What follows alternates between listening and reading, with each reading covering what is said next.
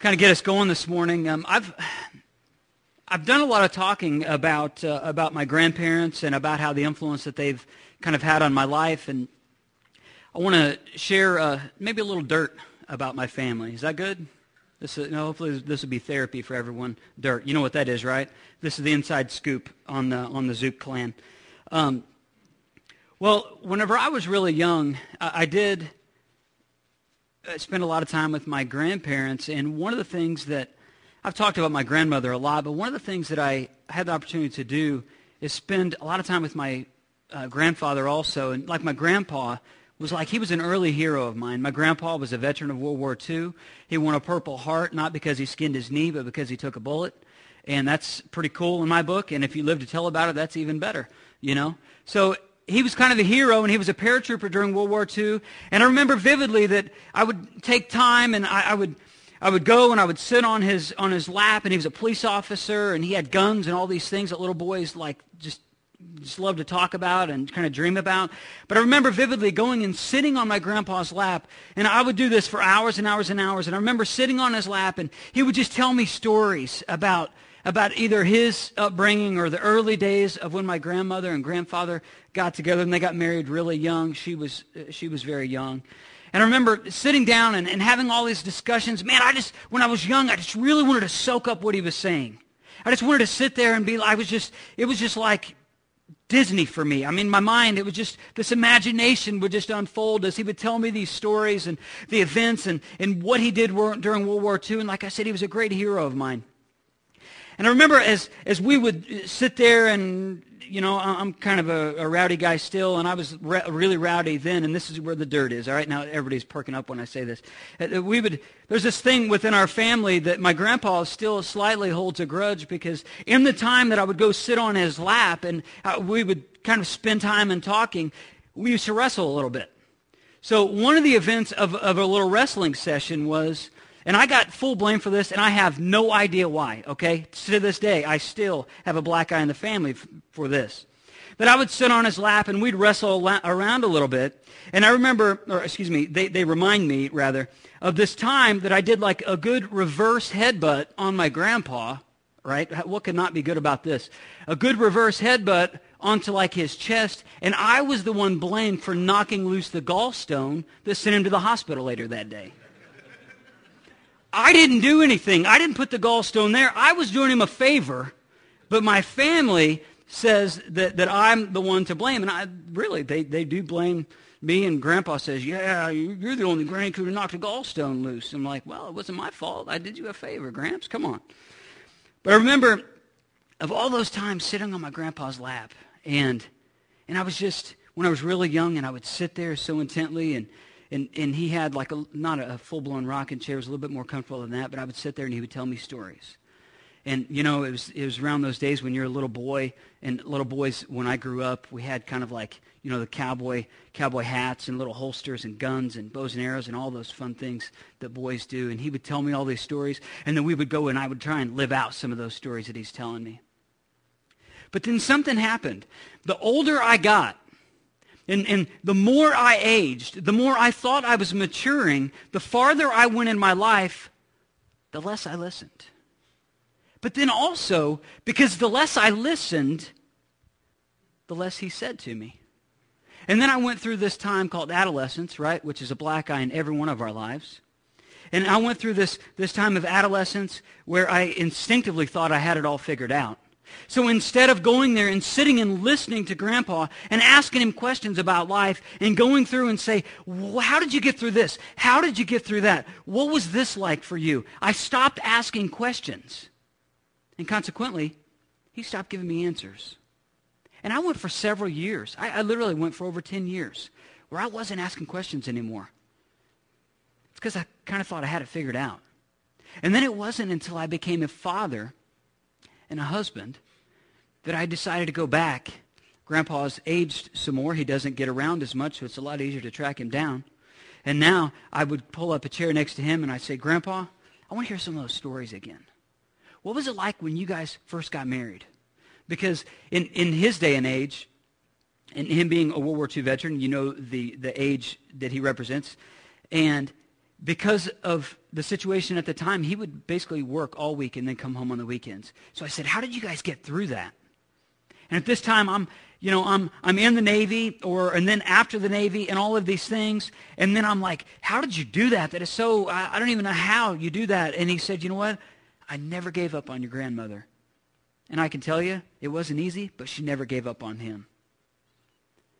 But you see, I had to go through that cycle to learn a valuable lesson. And I think it's a lesson that maybe I want to introduce to you today. Early on in my life, I was asking a lot of questions. Then I got to a point where I was comfortable. I thought, I was starting to pick up on some things, and I thought I had some of these answers down. And I stopped asking questions to him. But then it wasn't really until I gained a little bit in age and experience, and then I went back to him and started asking questions again. I think some of us have done the same thing with our faith. Like early in our faith, when we've received Christ and the Holy Spirit has just unveiled these incredible things to us, and we're thinking thoughts and we're having experiences that we've never had before, and maybe we have somebody that's with us and help us to decipher what is it that I'm experiencing, what is this that I'm feeling, what is this, where do I go, what should I do? But then, the more that we progress in our faith, the more that we start to think that we know this book, or maybe that we have church figured out, or maybe we think we have other Christians figured out. And what do?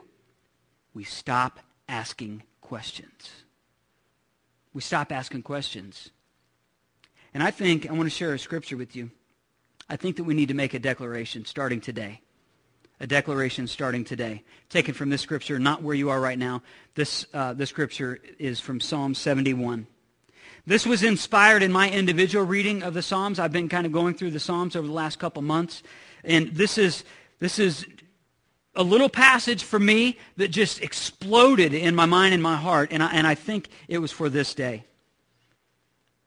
And this is what the psalmist wrote. He says, "Since my youth, O God, you have taught me. And to this day I declare," everybody say declare. "I declare your marvelous deeds." He says, you know what? Since I was young, Lord, I know the things that you've done. I know the walk that you've put me on. I know the things that I'm starting to have a grasp on. And he says, I'm making this declaration. I'm declaring on this day. I love this next part. This verse 18. He says, "Even when I'm old and gray, do not forsake me, O God, till I do" what? Tell me, church. "Declare your power to the next generation, your might to all or who to come." See, this is just captivating to me, because this is a psalmist who's saying, you know what? Since my early days of walking around, Lord, I've had this exposure with you. I'm starting to learn things about you. But I know that there's something so much more compelling about this life that needs to be passed on to someone else. It needs to be passed on to someone else. We need to ask questions of other people. And we also, if you've been in the Word, and you would, and I realize this takes a level of humility, but if you consider yourself a maturing Christian, right? There's no such thing as a mature Christian, because we're all maturing. It's a process. It's called sanctification. That's the $5 biblical word for that. But the thing is, we're all in this process of maturing. So if you're like a newer Christian and you're trying to figure these things out, this is what I want you to get from today. If you would, and if you'd be bold enough to say, starting today, I want to make a declaration of discipleship. Say that with me. Declaration of discipleship. Which means, if you are a maturing Christian, that means, and maybe you've been in the Word for a while, you've had some life experience, you've been in the Word, you've studied the Bible, you know your doctrine and sound, you have sound teaching, that kind of thing, then you need to look for other people to pour into.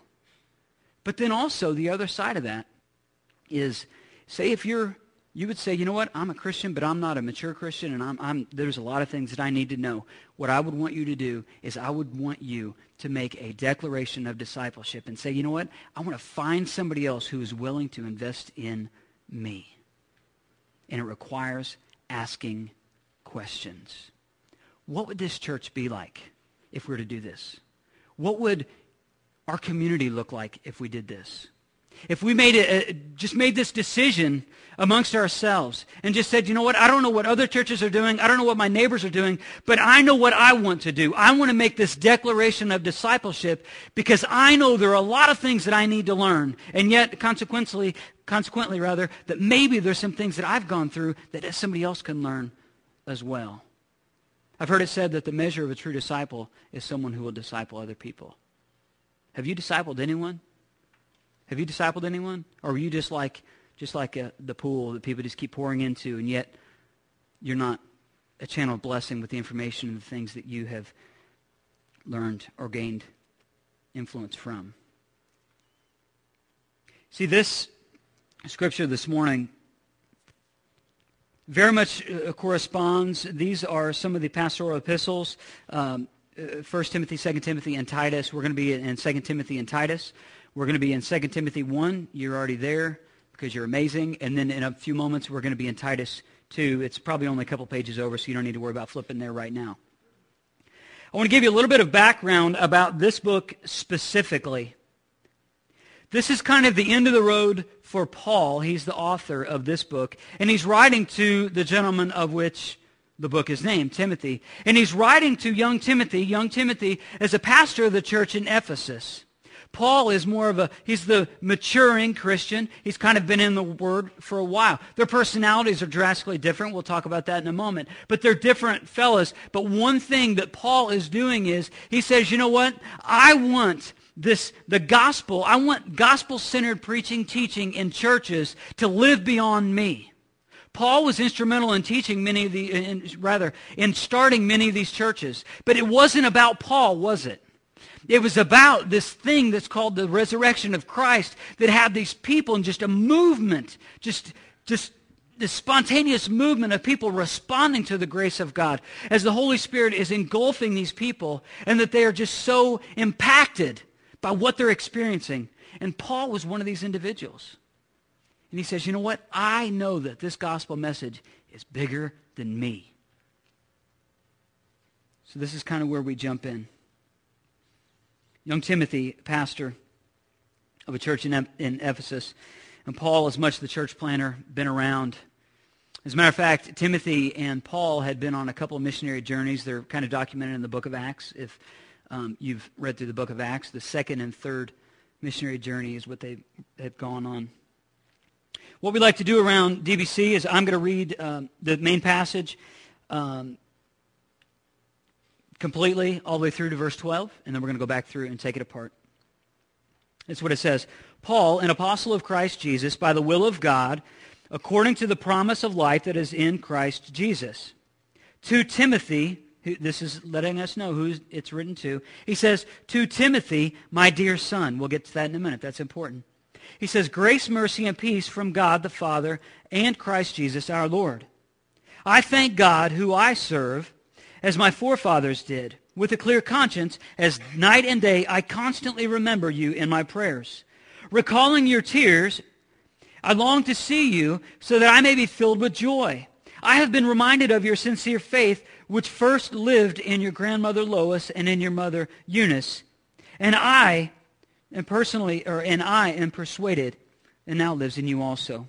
For this reason, I remind you to fan into flame the gift of God, which is in you through the laying on of my hands. For God did not give us a spirit of timidity, but a spirit of power, of love, and of self-discipline. So do not be ashamed to testify about our Lord, or ashamed of me, his prisoner, but join with me in suffering for the gospel by the power of God, who has saved us and called us to a holy life. Not because, listen to this, read it if you have your Bible, not because of anything we have done, but because of his own purpose and grace. This grace was given us in Christ Jesus before the beginning of time, but it has now been revealed through the appearing of our Savior, Christ Jesus, who has destroyed death, amen, and brought us life and immortality to light through the gospel. And of this gospel, Paul says, I was appointed a herald and an apostle and a teacher. That is why I am suffering as I am. Yet I am not ashamed, because I know whom I have believed, and am convinced that he is able to guard what I have entrusted to him to that day. You see, Paul and Timothy are drastically different people. Timothy, this is one of the few sections in Scripture that you'll see that Lois and Eunice, his mother and grandmother, they have played an influential part on their son and grandson, respectively. It's believed that Timothy did not have a believing father. We see no evidence of that in the rest of the Scripture. He didn't have a believing father, but one of the things that they did was they were pouring into him. You know what? If you're the only person that you're pouring into other people in your family, I want to encourage you, keep the charge moving. You're making a difference. You're making a difference. But they are completely different people. And one of the things that Paul is doing is, he is doing this. This is gospel-centered preaching and teaching and encouragement. And he's saying, Timothy, keep going. Keep going. They're completely different people. But one of the things that Paul is so willing to do is invest. He is willing to invest into Timothy. And he goes through in verse 2, I had asked you to pay attention to this earlier. To Timothy, my dear son. This isn't his biological son. This is his son in the faith. He's considering him a son. They're completely different. They're different in age. They're different in experience. They're different in personality type. Paul is a very brash fellow. He's very brash. He was, before his conversion of Acts 9, he was one who would persecute Christians. He was one of the higher officials in the Jewish council. We know this from the rest of the Scripture and his writings. This is Paul. He was an individual. He's very brash. And Timothy, we see in the Scripture, we'll mention that from verse 7 once again, but he was kind of timid. His personality wasn't as much of a go-getter as Paul's. They're completely different. But one of the things that he says is, he says, for us, I want to begin something anew in you. And I know that to begin is to invest. I know that to begin is to invest. Us as a church, we've been kind of talking about our strategy, and this is the kind of the pinnacle. It's all come down to this. And the last part of this is to begin something anew in someone else. Maybe to begin different ventures in other places, to think beyond ourselves. All of this is centered on the gospel. And this, that we should be compelled as a church and as individuals to live our life not in conjunction to the things that we like, but to be compelled by the gospel to go into places for the gospel, to further the gospel. Sometimes it means that we're uncomfortable, as we'll see here in a couple moments. But Paul is willing to invest in Timothy. He said he considers him as a son. If you would, go through, and we'll go through verse 1 through 5 again. He says, Paul, an apostle of Christ Jesus, by the will of God, according to the promise of life that is in Christ Jesus, to Timothy, my dear son in the faith. He says, grace, mercy, and peace from God the Father and Christ Jesus our Lord. I thank God whom I serve, as my forefathers did, with a clear conscience, he says. As night and day, I constantly remember you in my prayers. When's the last time you prayed for someone who's a different generation than you? When's the last time you've done that?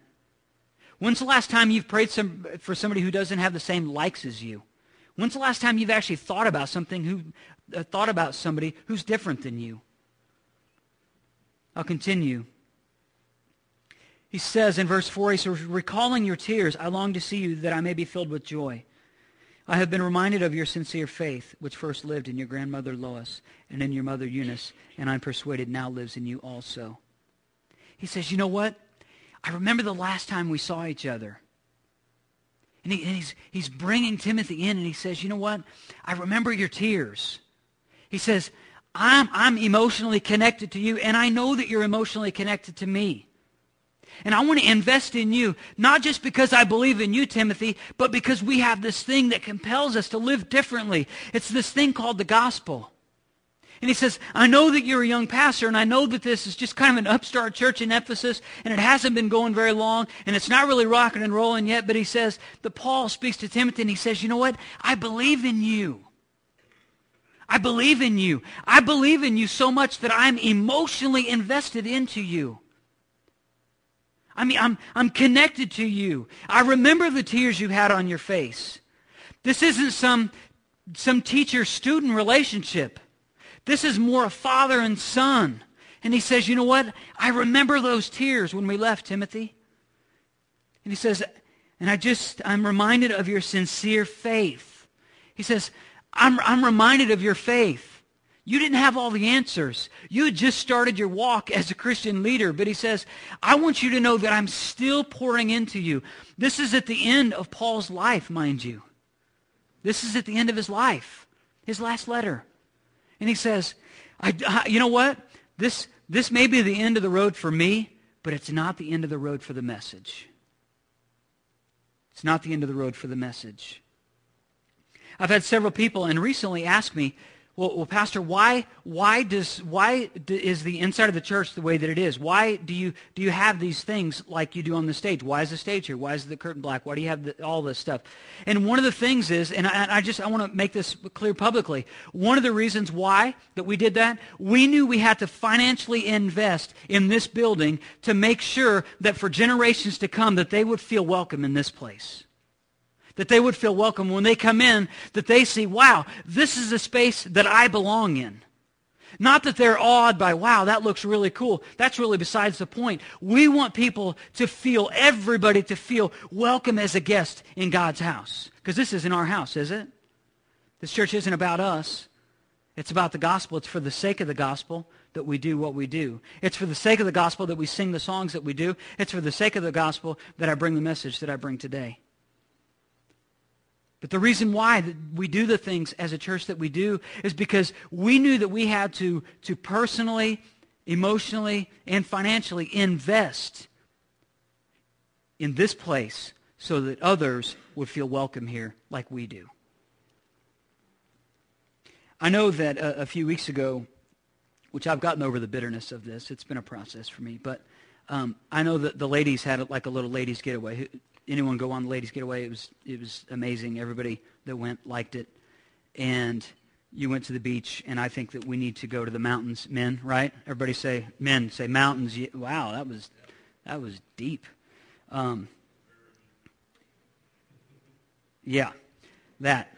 And I remember one of the discussions, because Marla and I would share all the content in which I was really jazzed up, and I was absolutely blown away at the things that God gave to her.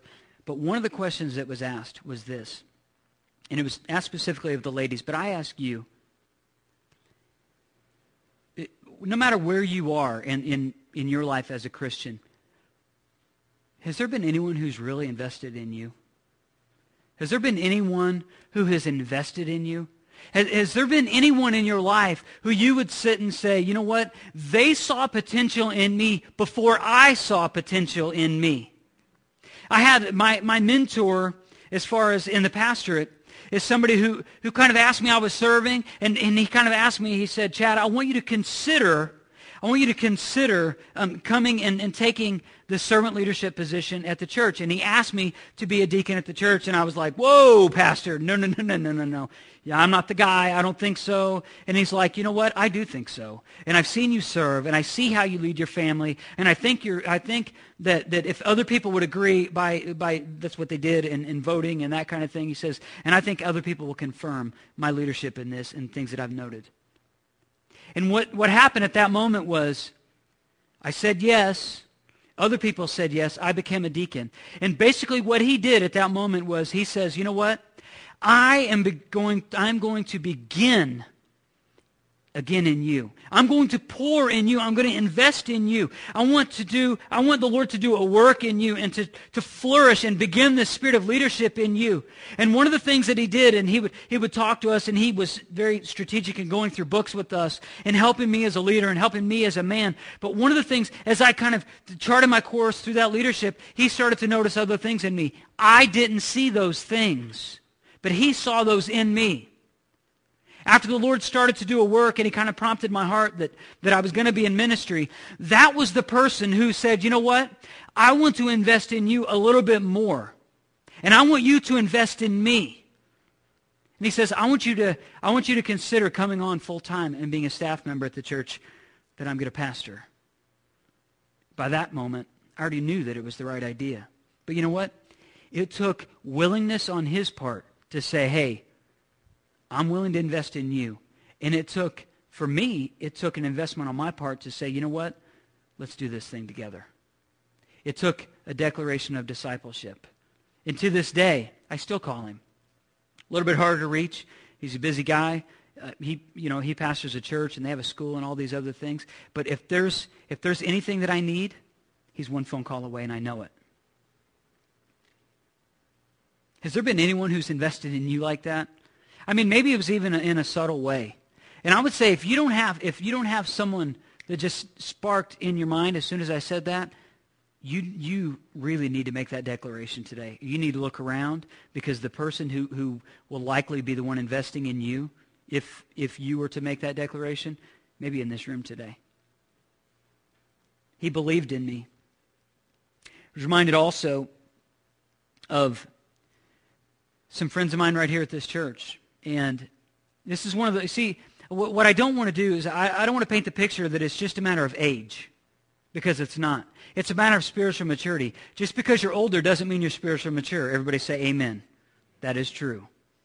That doesn't necessarily mean that. It means maybe you've been through a little bit more life experience, but it doesn't mean you're more mature as a Christian. In this situation, it speaks of both. And I have two of these friends, one of which is the younger. He was the maturing Christian. And the older of my friends was the person who was not a follower of Christ yet. And the younger person decided, see the reciprocal side of this, mentoring up in age, in generation. He says, you know what? I want to share Christ with you, the younger sharing Christ with the older. And now they have, in essence, without saying these words, they have made a declaration of discipleship. And now the younger teaches the older. Seems out of sorts, doesn't it? But the younger teaches the older, and he says, you know what? I want to walk through this thing called the Christian life together. Still happening today. They're in this room today. And that means a lot to me, because it's not a matter of age. One of the things and a danger that we have to have as a church is to think that age is, and this really, I do believe this is a ploy from Satan, that age is basically a thing that divides churches. Churches should be united by the gospel, not divided by age, not divided by culture, not divided by your likes and dislikes, and well, I like this music, and I don't like this music, and I like this kind of thing, and I like this kind of thing. None of those things are matter, because all of those things are not necessarily things that are bent on forwarding the gospel. Because the church, we are supposed to be united around the gospel. And I think that Satan uses age of individuals and saying, you know what? They're older than me. I'm not going to ask them any more questions because I think that I've started to figure it out. Just kind of like me with my grandfather. But I want this church to be different. I want us to be different. I want us to have this transparency with one another to say, you know what? I'm not too old to learn something. And that even means if somebody's older, asking somebody younger questions, just like my friends here at our church. To ask them, say, you know what? Maybe there's something I can learn. Maybe I don't have this thing all figured out. Hold your place in 2 Timothy and go over in your Bible to the book of Titus, please.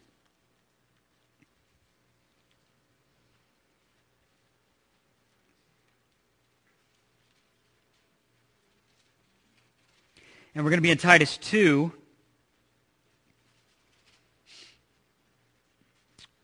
Going to verse 8.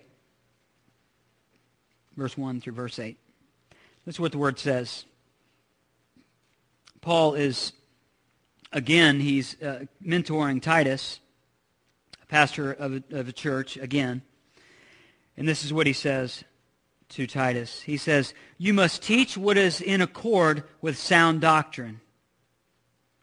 Teach the older men to be temperate, worthy of respect, self-controlled, and sound in faith, in love, and in endurance.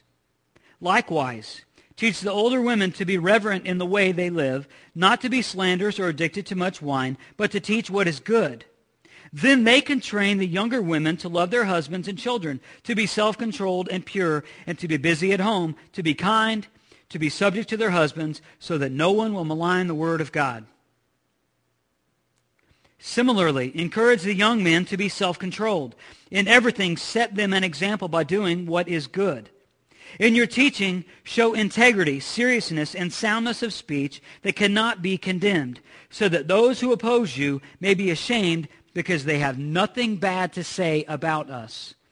Okay, we read the scripture together. Who is doing the teaching? Is this the trained pastor professional? No. These are everyday, normal Christians saying, I'm making a declaration of discipleship with someone else. The younger teaching the older the ways. They're a little bit wiser. Maybe and it's just seeing something in them and saying, you know what? I want to help you through this process. I want to encourage you through this process. But it's the older teaching the younger as far as ladies and men. And I love how the scripture, and especially this scripture, I mean, just it's so plain and easy to see. It doesn't even really need much unpacking. I mean, it's very easy to see. He says, you must teach, and he starts this out, he says, you must teach what is in accord with sound doctrine, with sound precepts, with sound biblical principles. He says, keep the word of God the word of God. Don't add anything to it. Don't take anything away from it. This is the basis of your life. He says, in doing so, this is how older men, older women, younger women, this is how you're going to flesh it out. Rely on each other. Don't rely on the professional. Don't look for a coworker, a non-believing coworker, to teach you the ways of the world, the ways that you're supposed to live if they're an unbeliever. He says you need to, as a Christian, lean on what? Other Christians. And that as a Christian, we need to seek out other Christians. Okay, you're maybe a little bit farther in the Word than I am. How would you handle this situation? What does the Word of God say about this situation? I just want to kind of, okay, everybody's going to be relaxed when I say this, and I'm looking forward to it, and so are you. We're all broken. No one's perfect. I don't care if somebody comes up on this stage. No one's perfect. We all have something to learn from someone else, irregardless of age. Irregardless of age.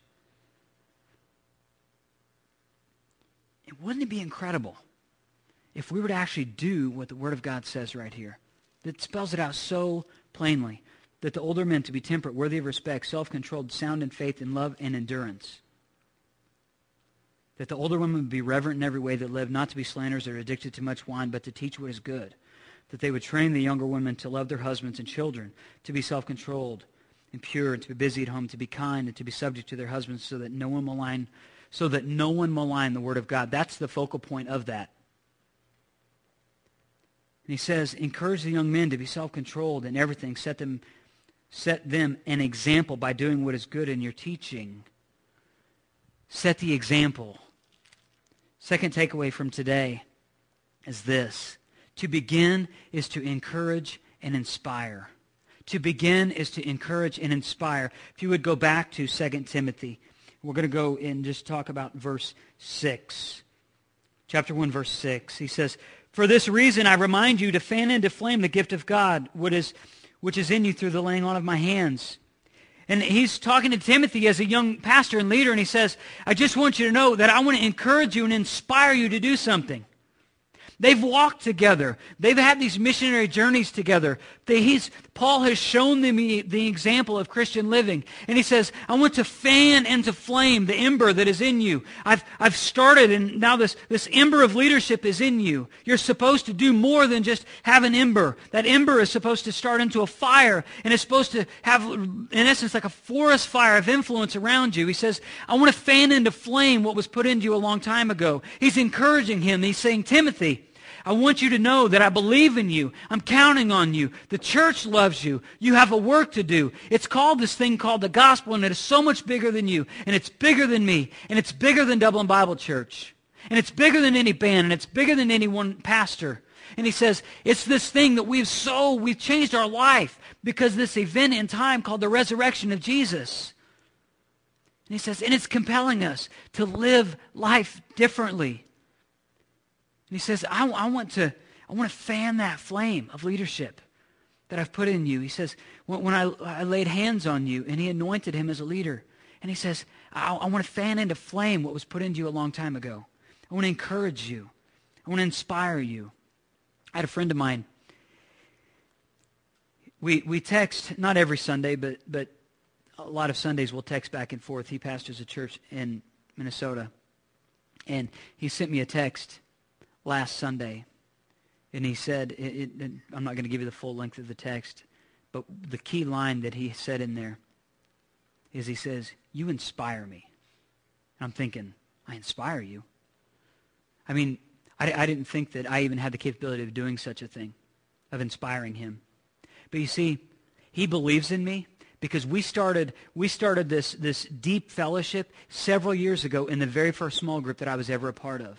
And we were walking together as brothers in Christ. We didn't have all the answers, but we started and we kind of huddled together in this men's small group. It started at 5 men and then went down to 4 men. And we decided that we were going to make this time. Every Saturday morning we were going to get together as a partnership in the gospel.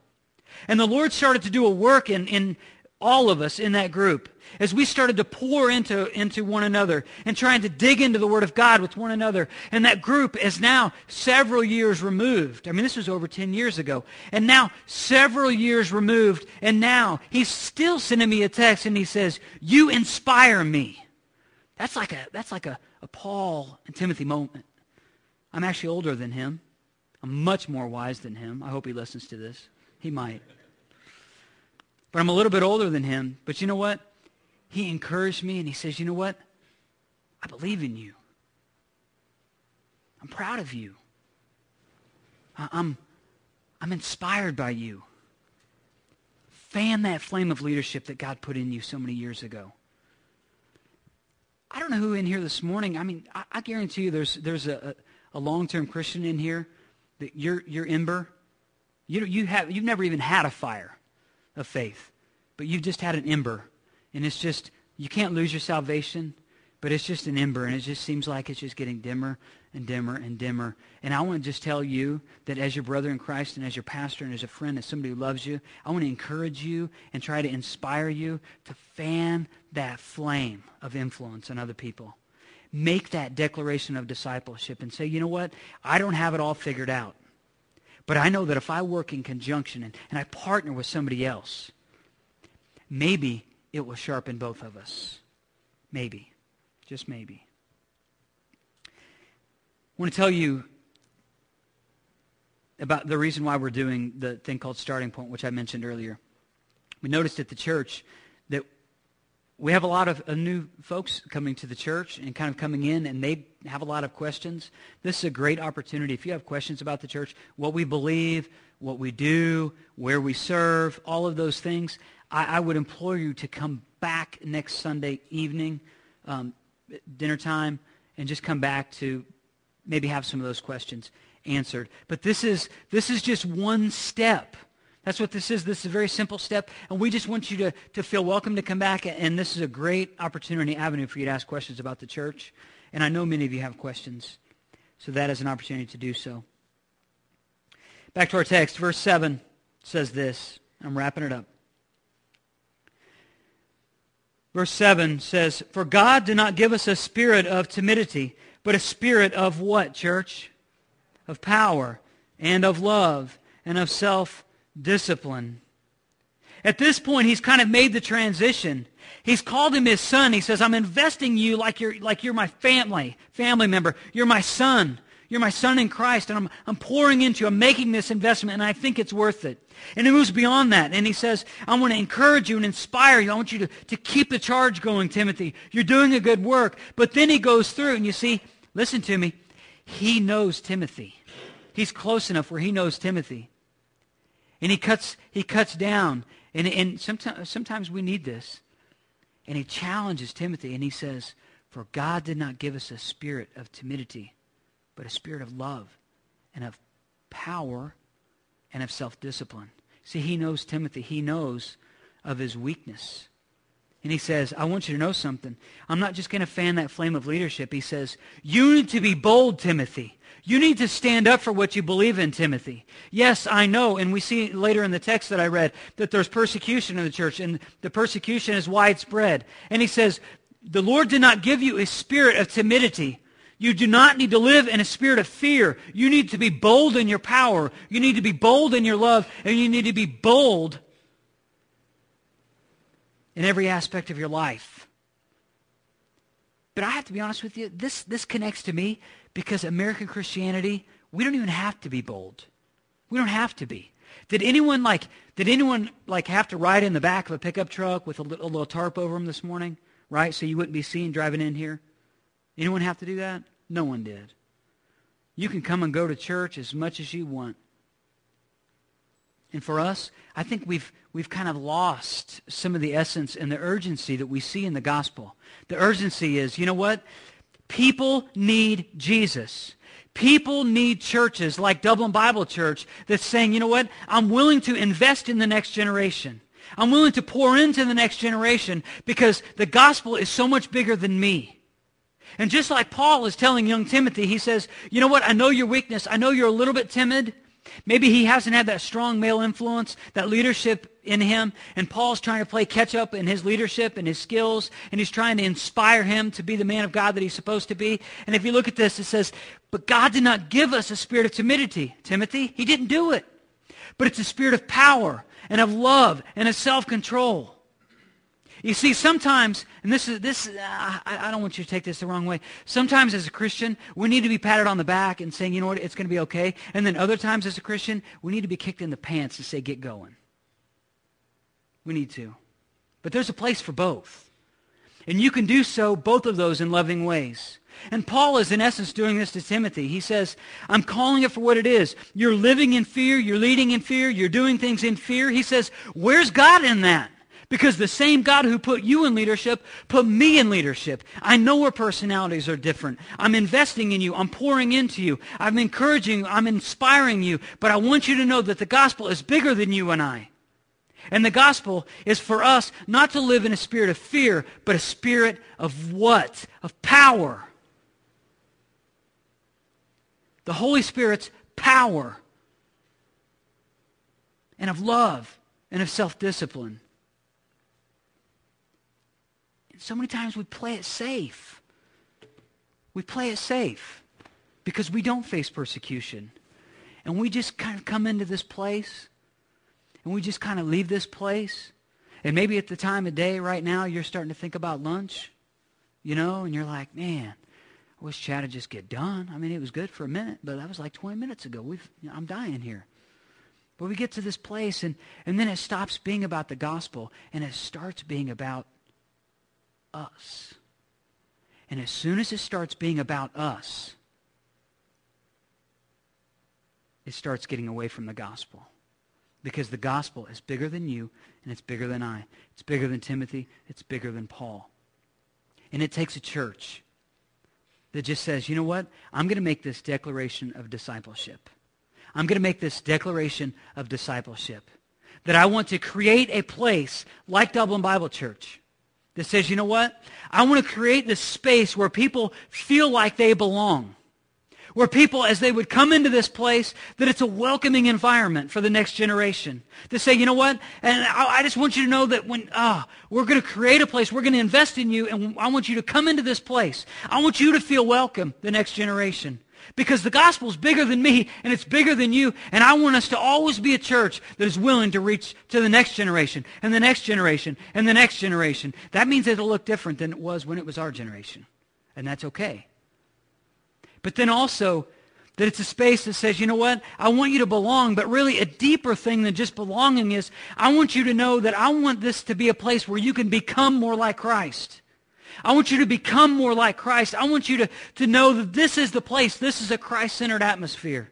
You're not trying to be like Dublin Bible Church. You're not trying to be like your pastor. You're not trying to be like a band member. You're trying to be like Christ. This isn't about us. And he says, and even another level than that. He says, I want you to know that this is a church that has already decided ahead of time that we're going to think beyond ourselves. That it isn't about us. It's about other areas. Maybe another community that they don't have churches like ours. That we need to think beyond ourselves and say, you know what? Maybe we need to begin again a new church in a different city because that church is dying on the vine. They don't have a relevant gospel-centered church in a community. And maybe Dublin Bible Church, maybe in God's vision for us is to ask the question, what is it that we could do as a church to further the gospel in a neighboring city? Instead of just counting on everybody coming here, maybe we could pour into another church and think beyond ourselves. But maybe there's even the level we've talked about today, where maybe we just kind of need to get to the place where we have to say, you know what? It's time to begin again. It's time to begin a new venture. It's time to seek out someone that we can pour into as individuals. And say, you know what?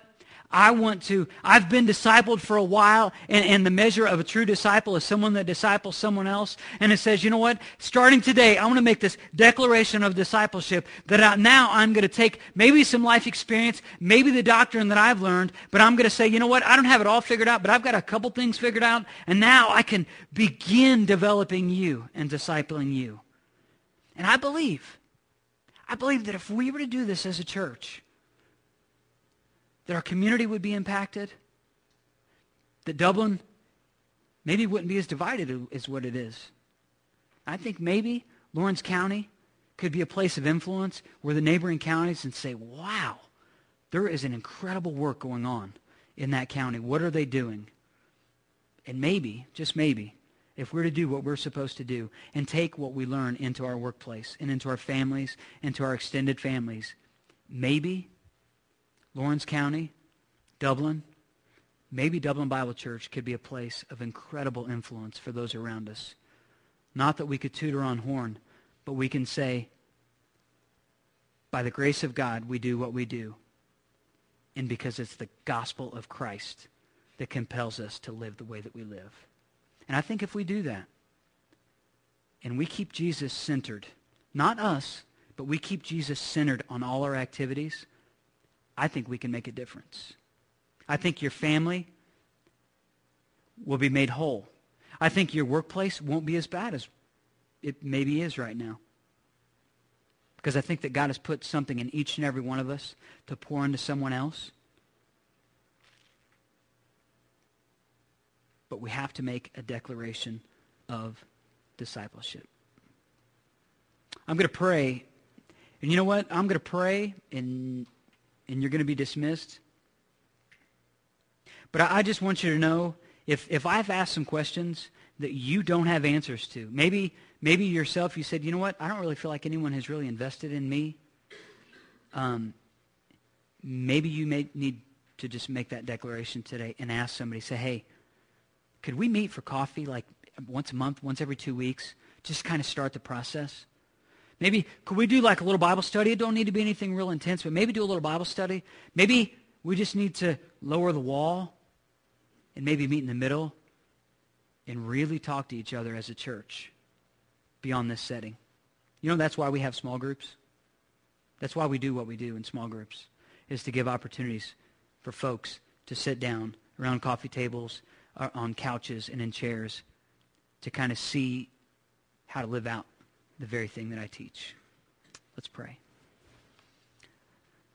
Father, you are holy, and we strive to be holy. You are righteous, and we are only made right through you. You are gracious, and we're so desperate for the grace that you give. And you love us unconditionally. You see things in us that we could not see in ourselves. I ask and I pray right now, Lord, that you would fill in all of our weaknesses. Help us in areas that we fail. And I ask specifically, if there's someone in this room and says, you know what, I'm not talking to anyone, I pray that you would just break down that wall. Because the gospel compels us to. It's bigger than us. It's bigger than a church. It's bigger than a building. And we just want to rally our life around your mission to forward your gospel. We praise you, Lord Jesus, for your love, your goodness, that grace, and the mercy that we so desperately need. We pray in Christ's name. Amen.